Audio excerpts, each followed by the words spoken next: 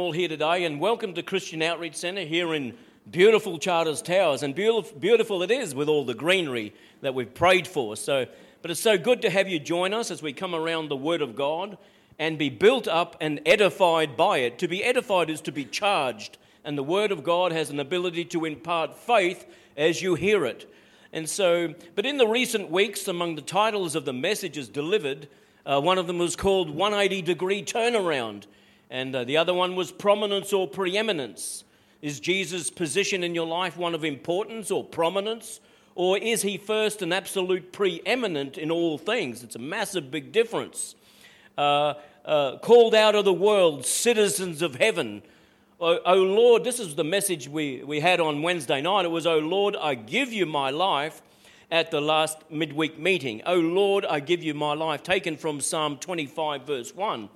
But all these messages seem to have a common theme or golden thread flowing through them, and it's calling the believer, that's you and I, to a walk of faith in Christ that it has an authenticity about it, a reality that is reflected in what we read in the book of Acts.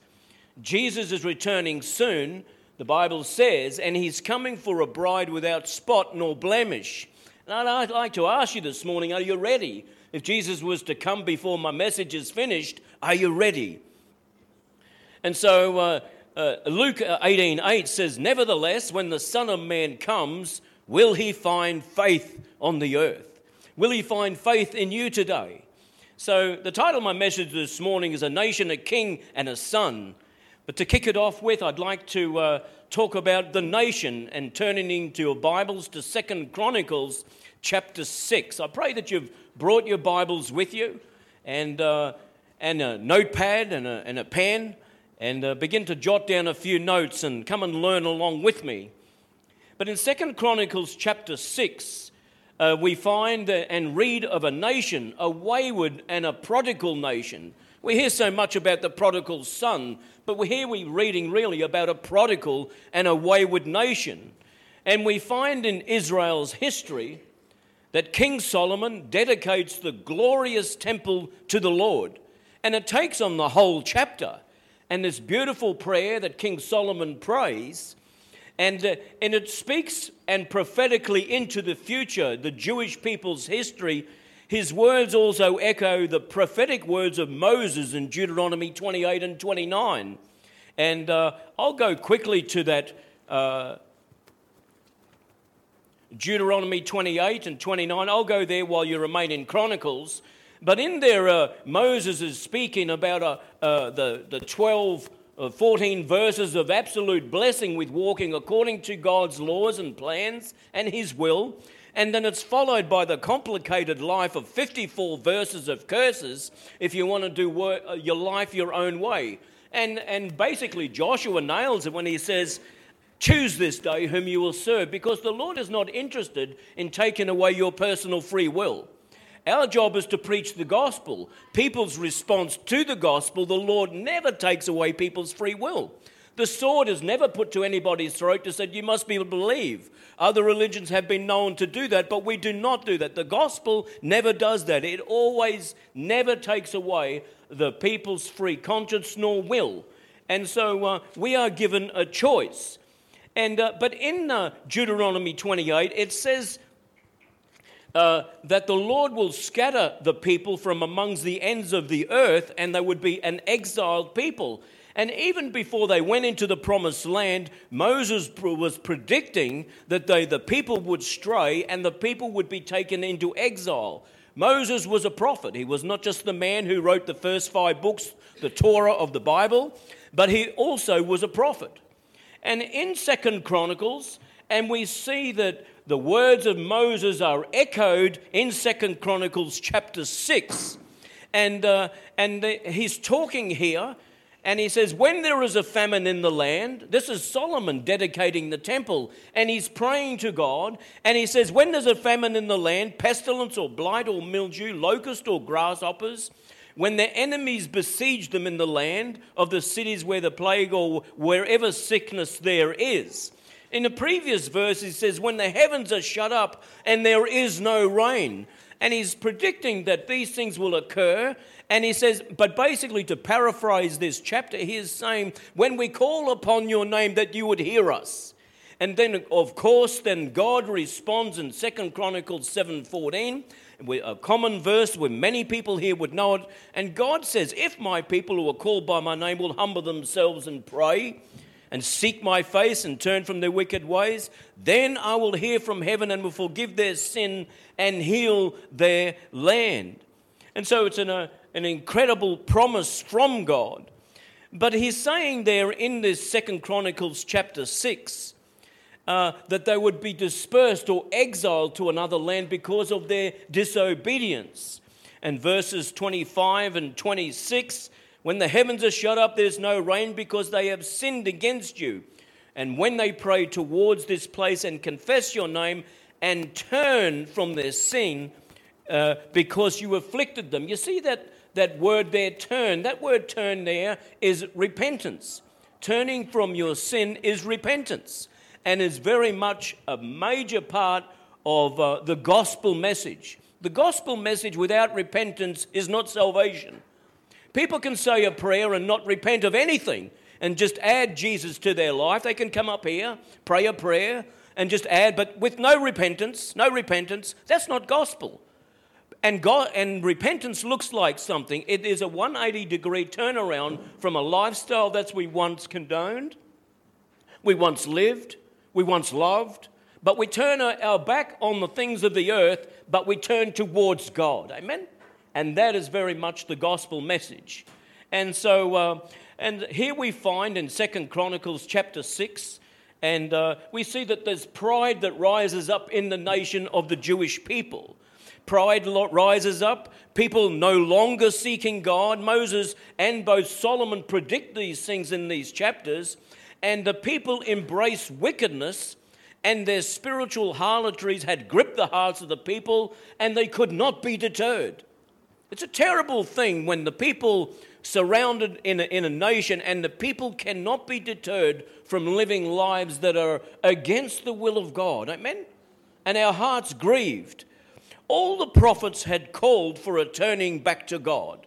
In fact, if there was one common thread through all the 4 major prophets and the 12 minor prophets is turn back to God. And this is the message that we will bring to this people here in this region. Turn back to God. It's very, very simple. Turn back to God. And if our lives these days are so complicated because we have turned away from God. But a turning back to God will bring back the simplicity of a life that we once used to live.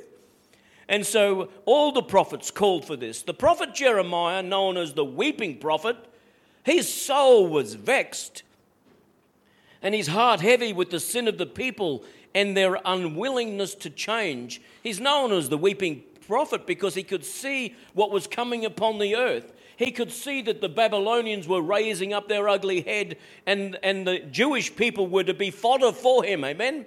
And he was grieved and he was calling the people back to God. He said, please turn back to God. And for his trouble, they stuck him in the bottom of a well, threw him down a few breadcrumbs, and he nearly died in the mud. But his voice echoed from the bottom of the well till the day that the Babylonians came and took the Jewish people and the people of Judea away. And his voice could still be heard echoing in the well, turn back to God. Amazing, isn't it? The prophet Jeremiah seeing what was coming. I see today things in a very similar nature are coming upon the earth, and I call the people of God and I call the Charters Towers region back to God. And my heart pleads with people, turn back to God. Turn back to God. We see a prodigal nation, a wayward nation, a nation whose heart is separated from God. And of course, this describing any nation. Really, it could describe any nation that turns away from God. In verse 38, in this chapter of Chronicles, and it says, and when they return to you with all their heart. See that word return again? Basically is repent. When they turn to you with all their heart. Hear, O Israel, the Lord our God is one, and you shall love the Lord your God with all your heart, with all your soul, and with all your strength. It's your resources. and with all their soul in the land of their captivity, where they have been carried captive. He was already foreseeing 100 years before it even happened, hundreds of years before it happened. But when they pray towards the land which you gave to their fathers, the city which you have chosen, and towards the temple which I have built for your name, verse 39, then hear from heaven, your dwelling place, their prayer and their supplications, and maintain their cause. Forgive the people who have sinned against you. How God is so willing to forgive people. Amen. His mercy endures forever. We talked about on Wednesday night. His mercy endures forever. His mercy endures forever. God's love for you is immense and it is intense. And his mercy endures forever. Repeated 26 times in 26 verses in the Psalm of 36. Amazing. A prodigal nation. A wayward nation. And so it says in 2 Chronicles 6:37, yet when they come to themselves, verse 37, I'll go back to verse 37, yet when they come to themselves, what an amazing thing to say, yet when they come to themselves. In other words, when they come to their senses. Turn to the person next to you and say, have you come to your senses? Have you come to your senses? Have you come to yourselves? Have you come to your senses? This is what the Bible's telling us. Have you come to your senses? And Aussie would say, wake up to yourself. And give you a clip around the ear at the same time. Wake up to yourself, boy. Wake up to yourself. Amen? When they come to themselves in the land where they were carried away captive. To repent. There it is, that R word again. Repent. Makes you squirm, doesn't it? And make supplication in the land of their captivity, saying, we have sinned, we have done wrong, and have committed wickedness. An admission of our sin, or the Lord promises days of refreshing when we repent. Sometimes we carry this burden of sin far longer than necessary, but immediately when we repent, there's this great burden lifted off our back, and you begin to walk differently. Your slate is wiped clean. You no longer carry the burden and wickedness of sin, which you were never designed to carry. Amen? So when they come to themselves, as prophesied by Moses, a nation of Israel would sin against God. And so that brings us now, so we've spoken about, I'm talking about this morning, a nation, king, and a son. And what nations and what king took the children of Israel to a faraway land? He had warned them that this would happen hundreds of years before it did. But after Solomon's death, this same Solomon who prayed this prayer, the kingdom of Israel was divided. The northern kingdom, it actually was taken away captive to Syria. The Assyrians were the dominating power in that day, and they were taken as slaves and captives into Assyrian 722 BC. And approximately about 136 years later, the southern kingdom of Judea, and continued in their moral and spiritual decline. They didn't learn from the lessons of their brothers in the northern part of the kingdom. They never learnt their lesson. So things never happen just by themselves. And the Lord gives us so many warnings all the time. And so we say to the region of Charters Towers, come to your senses, consider your ways, and turn back to God. And why? Because God loves you. God's got a better plan for your life. He wants to prosper you. He wants to give you a future, and he wants to give you a hope. And so the southern kingdom of Israel, called Judea, it too then was taken captive in 586 by King Nebuchadnezzar of Babylon, who then became the ruling and reigning kingdom of the day. 2 Chronicles 6:36, deliver them to the enemy and they take them captive to a faraway land. Well, King Nebuchadnezzar fulfilled the word of the Lord, and he was the godless king at the time who took away the children of Israel. This morning I'm talking to you about a nation, a king, and a son. The nation is Israel, but it's no different to this nation of our own. No different. The king is Nebuchadnezzar, but he is representative of all foreign kings on the earth. Presidents, prime ministers, dictators, and despots can all learn a lesson from what we're going to read now in about King Nebuchadnezzar. And so In the book of Daniel, the king and his kingdom is described as the head of gold. And we know that King Nebuchadnezzar had a dream of this vast statue. Its head was of gold, which represented Babylon. It represented King Nebuchadnezzar. Its chest and arms were of silver, which would indicate the next major world empire, the Medes and Persians. One arm here, one arm there. That's the Medes and the Persians. Its waist and thighs were of bronze, which represented the Greek Empire. And then its legs was steel, representing the two arms, the east and western side of the Roman Empire, and its feet of iron and clay, representing the Roman Empire, mixed with iron and clay, a revived Roman Empire comprising of both strong and weak nations. And so, but there is nothing that has the ability to bring a king or a nation lower than pride. Think about that for a moment. I'm talking a little bit about pride today because this is probably one of the major forces that brings kingdoms and kings down.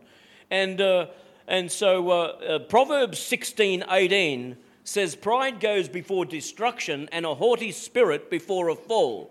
That's the word of God, amen? And it's a warning to us. And that's why God loves humility. He loves humility. And it just opens up the heart of God to be humbled before God and men.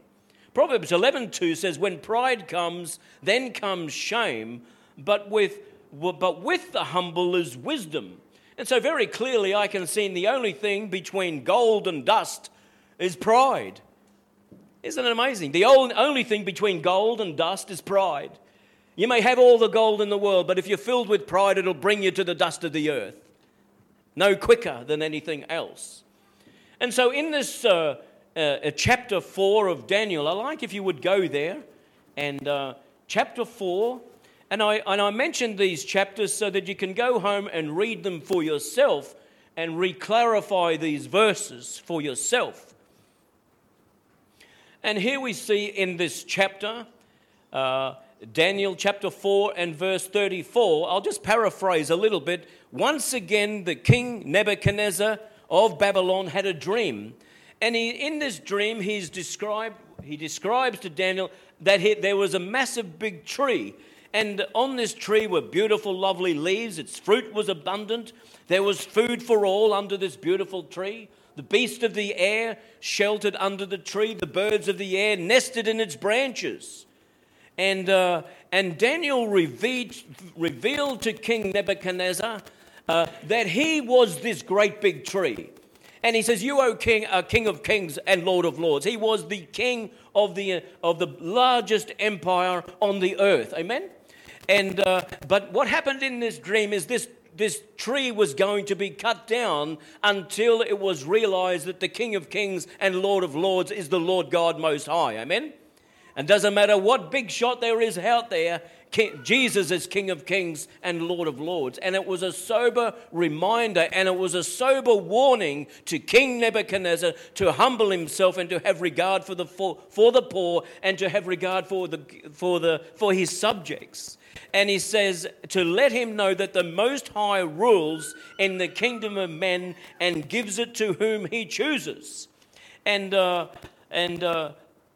that you come to know in verse 26 that heaven rules. Can you say that today, this morning? Heaven rules. Heaven rules. And sometimes when you're young and everything like that, I mean, we've got our own ideas and we can be filled with a physical strength. You may have all your mental faculties and your eyesight is fantastic and your legs are tremendously strong and your arms and you're just feeling good, amen? And everything is going your way, amen? But pride fills the human heart quicker than anything else. Pride fills us all. It's a number one enemy to the things of God.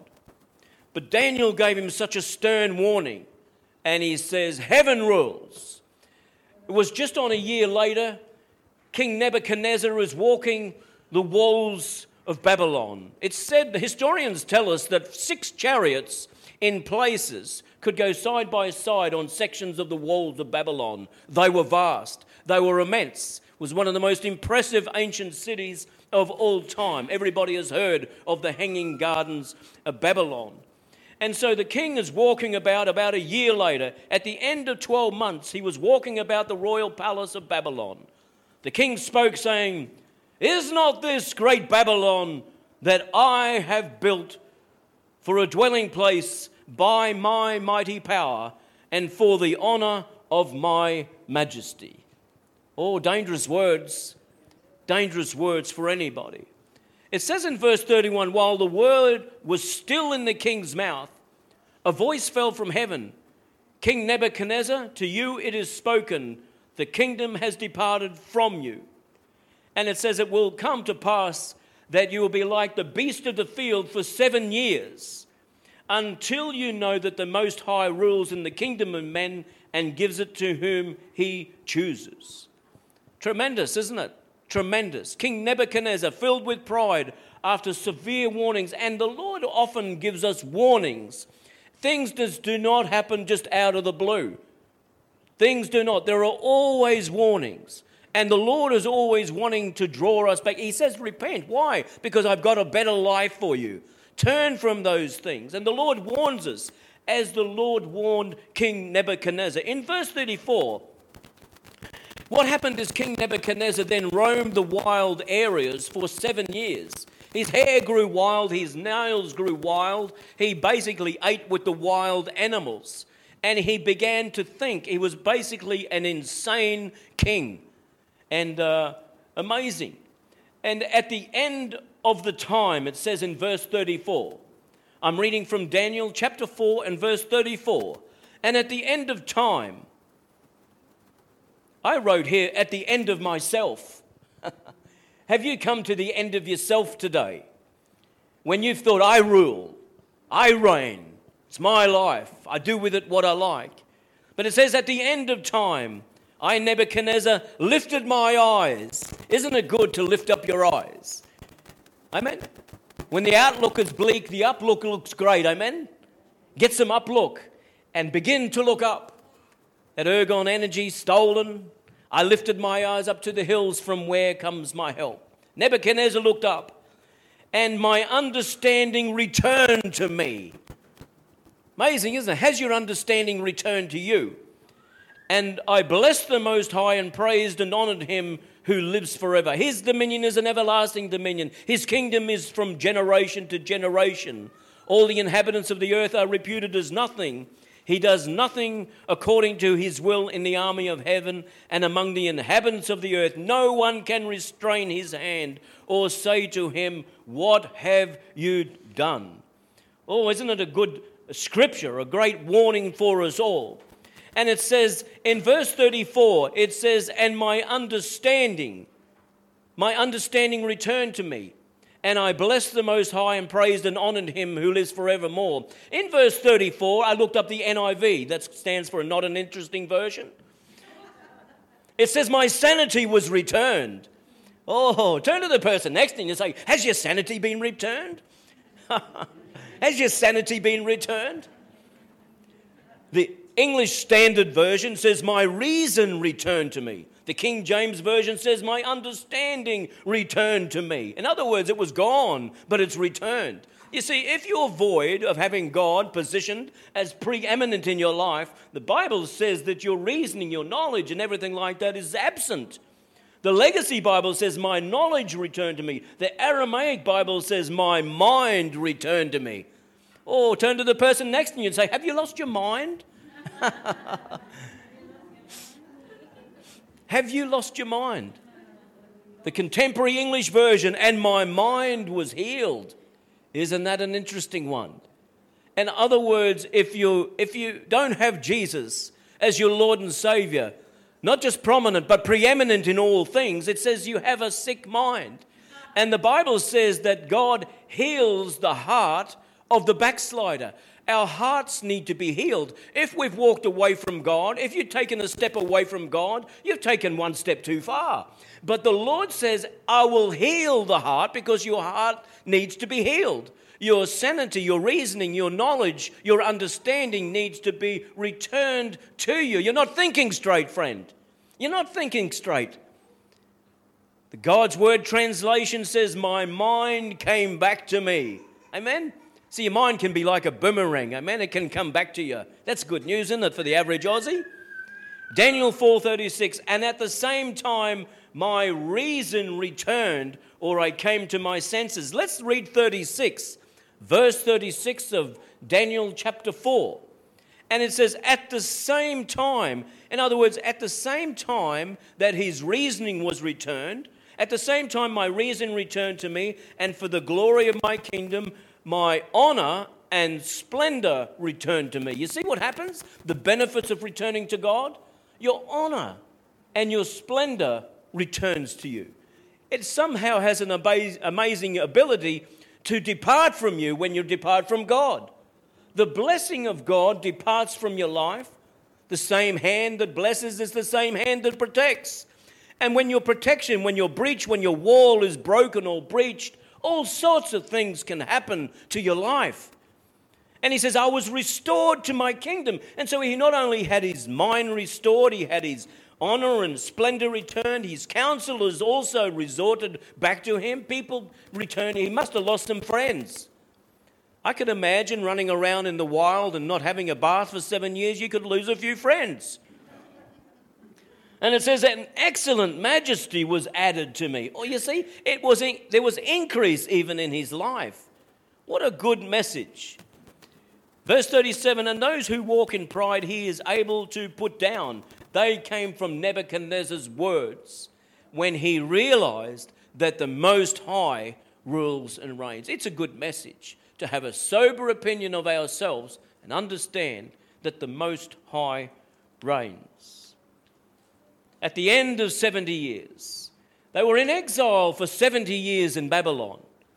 And that too was prophesied by the prophet Jeremiah. And in chapter 9 of the book of Daniel, let's go there because it tidies everything up. In chapter 9 of the book of Daniel, it says, at the end of 70 years, Daniel, knowing that the end of the exile period was drawing to a close because he read Jeremiah's prophecy. And he repented. Here it is. Daniel repented on behalf of the nation. You see, it was repentance that brought the nation back to its homeland. The people were humbled. They came to their senses and they were restored to the land of Israel. Daniel 9:19. This is a great prayer. Great prayer. And Daniel is praying on behalf of the nation. And he says, O Lord, hear. O Lord, forgive. O Lord, listen and act. Do not delay for your sake, my God, for your city and your people are called by your name. It's a beautiful prayer, isn't it? But that whole chapter really is a prayer of Daniel coming back on behalf of the nation back to God. And it was bringing a whole nation back to God. The title of my message this morning is A Nation, a King and a Son, which brings the message to our personal response to coming to our senses. We see a nation coming to its senses. We see a king coming to its senses. But now I'd like to talk to you about a son coming to his senses.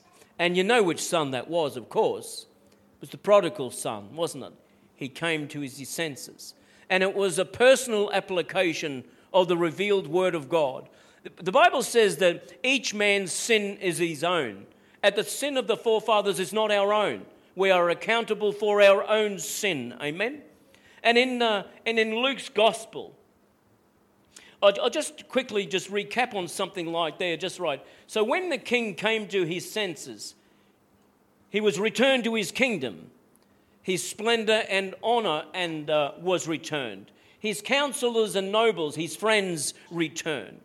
And here we see not only that the king was returned, but also because he was a man of influence, the people also were returned to the nation. It's a great story, isn't it? It's a wonderful story. It is a powerful story. But I'm going to Luke chapter 15 right now. And in Luke chapter 15, we see three parables.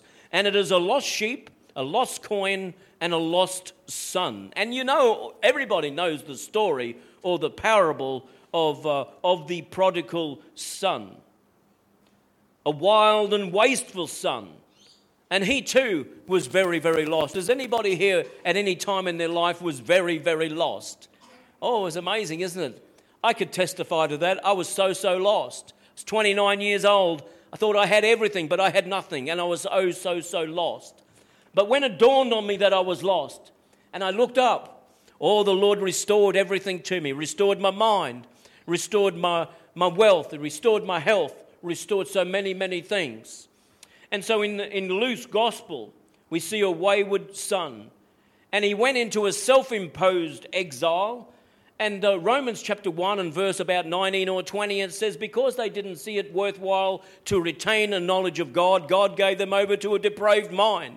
Here is an apparently a bright-headed young boy living in his father's house, under his roof, with all the provision, all the protection. Everything that his father had would have been his in time. Amen? 1/3, I think, 2/3 would have gone to the eldest son by Jewish law, and 1/3 to the younger son. But he would have been rich, very, very rich, but he wanted his dough now.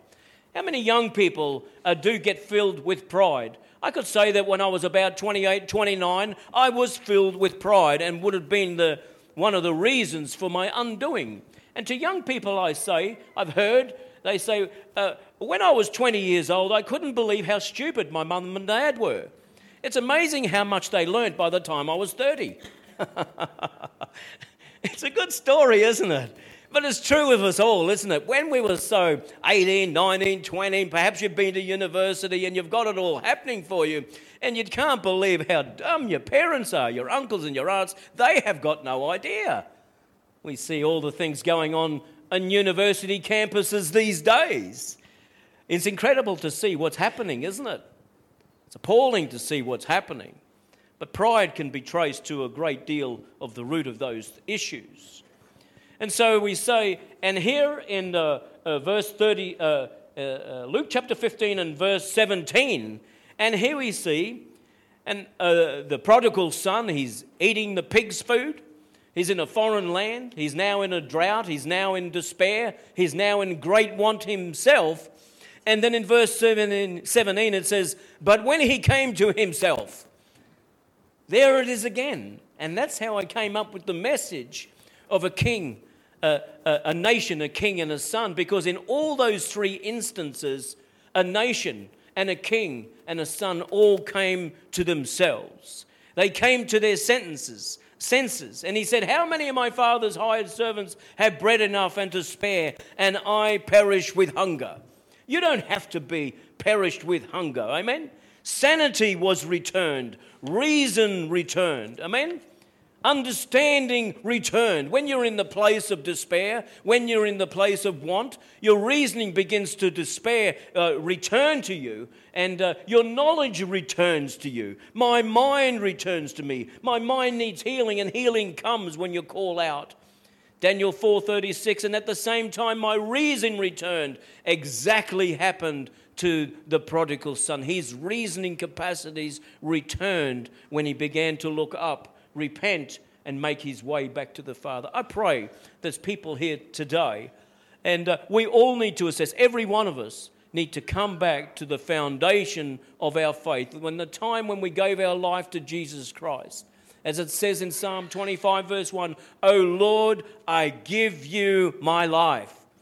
I give you my life. How long is it since you've actually prayed a prayer like that with all sincerity and meant it? O Lord God, I give you my life. He's talking about a sacrificial life. He didn't want the blood of bulls and goats, but he wanted his heart. The son was reinstated. He was restored. He received compassion immediately from a loving father. You see, the Lord he said, if you will come to the Father, I will in no ways turn away. And the Lord is ever so willing to give you compassion. He's not judgmental. The kisses on his neck from the Father, the best robe was placed upon him. When you return to the Father, the robe of righteousness, he puts it on your shoulders. His robe of righteousness. It's not even our own robe, but it's his. He puts a ring on his hand, speaking of the authority. He puts sandals on your feet, which separates you from the dust of the earth.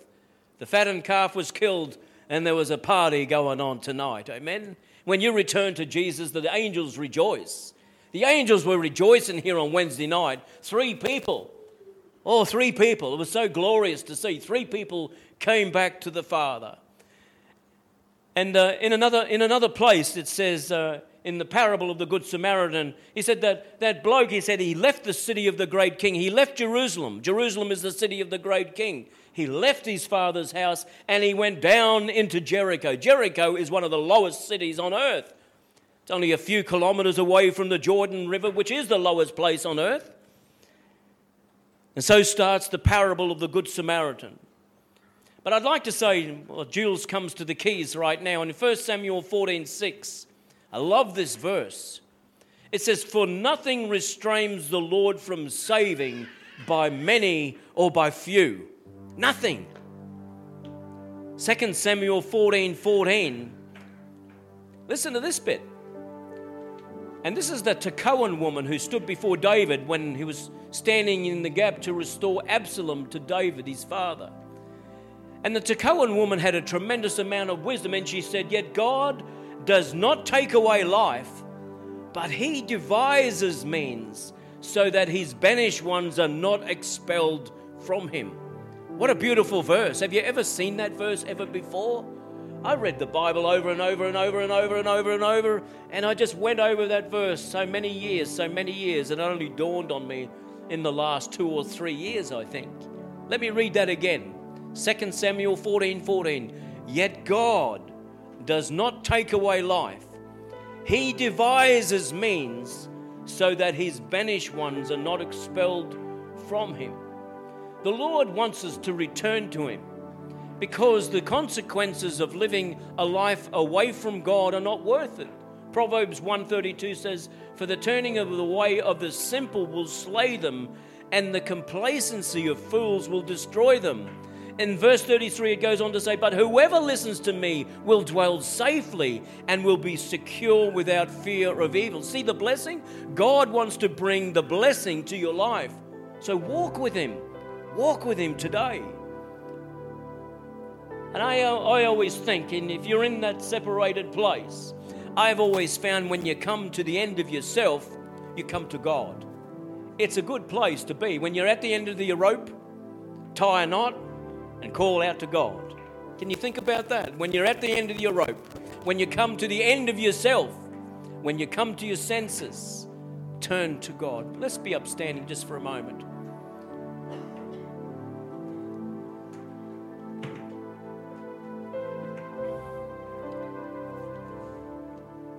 I always bring a word that I know that the Lord wants me to bring. All I had was a title, really, up until last night, and I just knew a couple of days ago that the Lord wanted me to bring this word here about a nation, about a king, and about a son. But for us as individuals, reflect on the life of the son when he came to his senses and he could reflect and he knew about the Father's love. That Father's love is for you here today. I'm going to pray a simple prayer. And if you want to pray that prayer in your heart, out aloud, I encourage you to do so. Father, in the name of Jesus, I come to you now. I've been a bit of a prodigal. I've done my own thing. Even though I knew of your goodness and your grace, I come to my senses now. I turn to you. And I ask, Lord, that you return my faculties and senses to me. I ask, Lord, that you forgive me of my sin. I receive Jesus as my Lord and Savior. I invite the Holy Spirit to rule and reign in my heart. Receive me now, I pray, in all humility. In Jesus' name. In Jesus' name. For a lot of people, that prayer is step one. But to become a disciple of Jesus Christ is the life that we're called to live. We're not just called to say a prayer. Anybody can just say a prayer, but to be a disciple of Jesus Christ is one who lives for him. I pray that you've done that today. Be fair dinkum with God and he will be so fair dinkum with you. His compassions, they fail not. His grace is new every morning, and he will no wise cast out anybody who comes to him. I pray right now as Jules leads us into a closing worship song, and then we'll enjoy a wonderful cup of tea. My shout, amen, and coffee. Lord, I give you my heart, I give you my soul, I live for you, Lord, every breath that I take, every moment I'm awake, Lord, have your way in me, Lord, I give you my heart, give you my soul, Jesus. I live for you alone. Every breath that I take, every moment I'm awake. Lord, have your way. Lord, have your way in me. Lord, I give you my heart. I give you my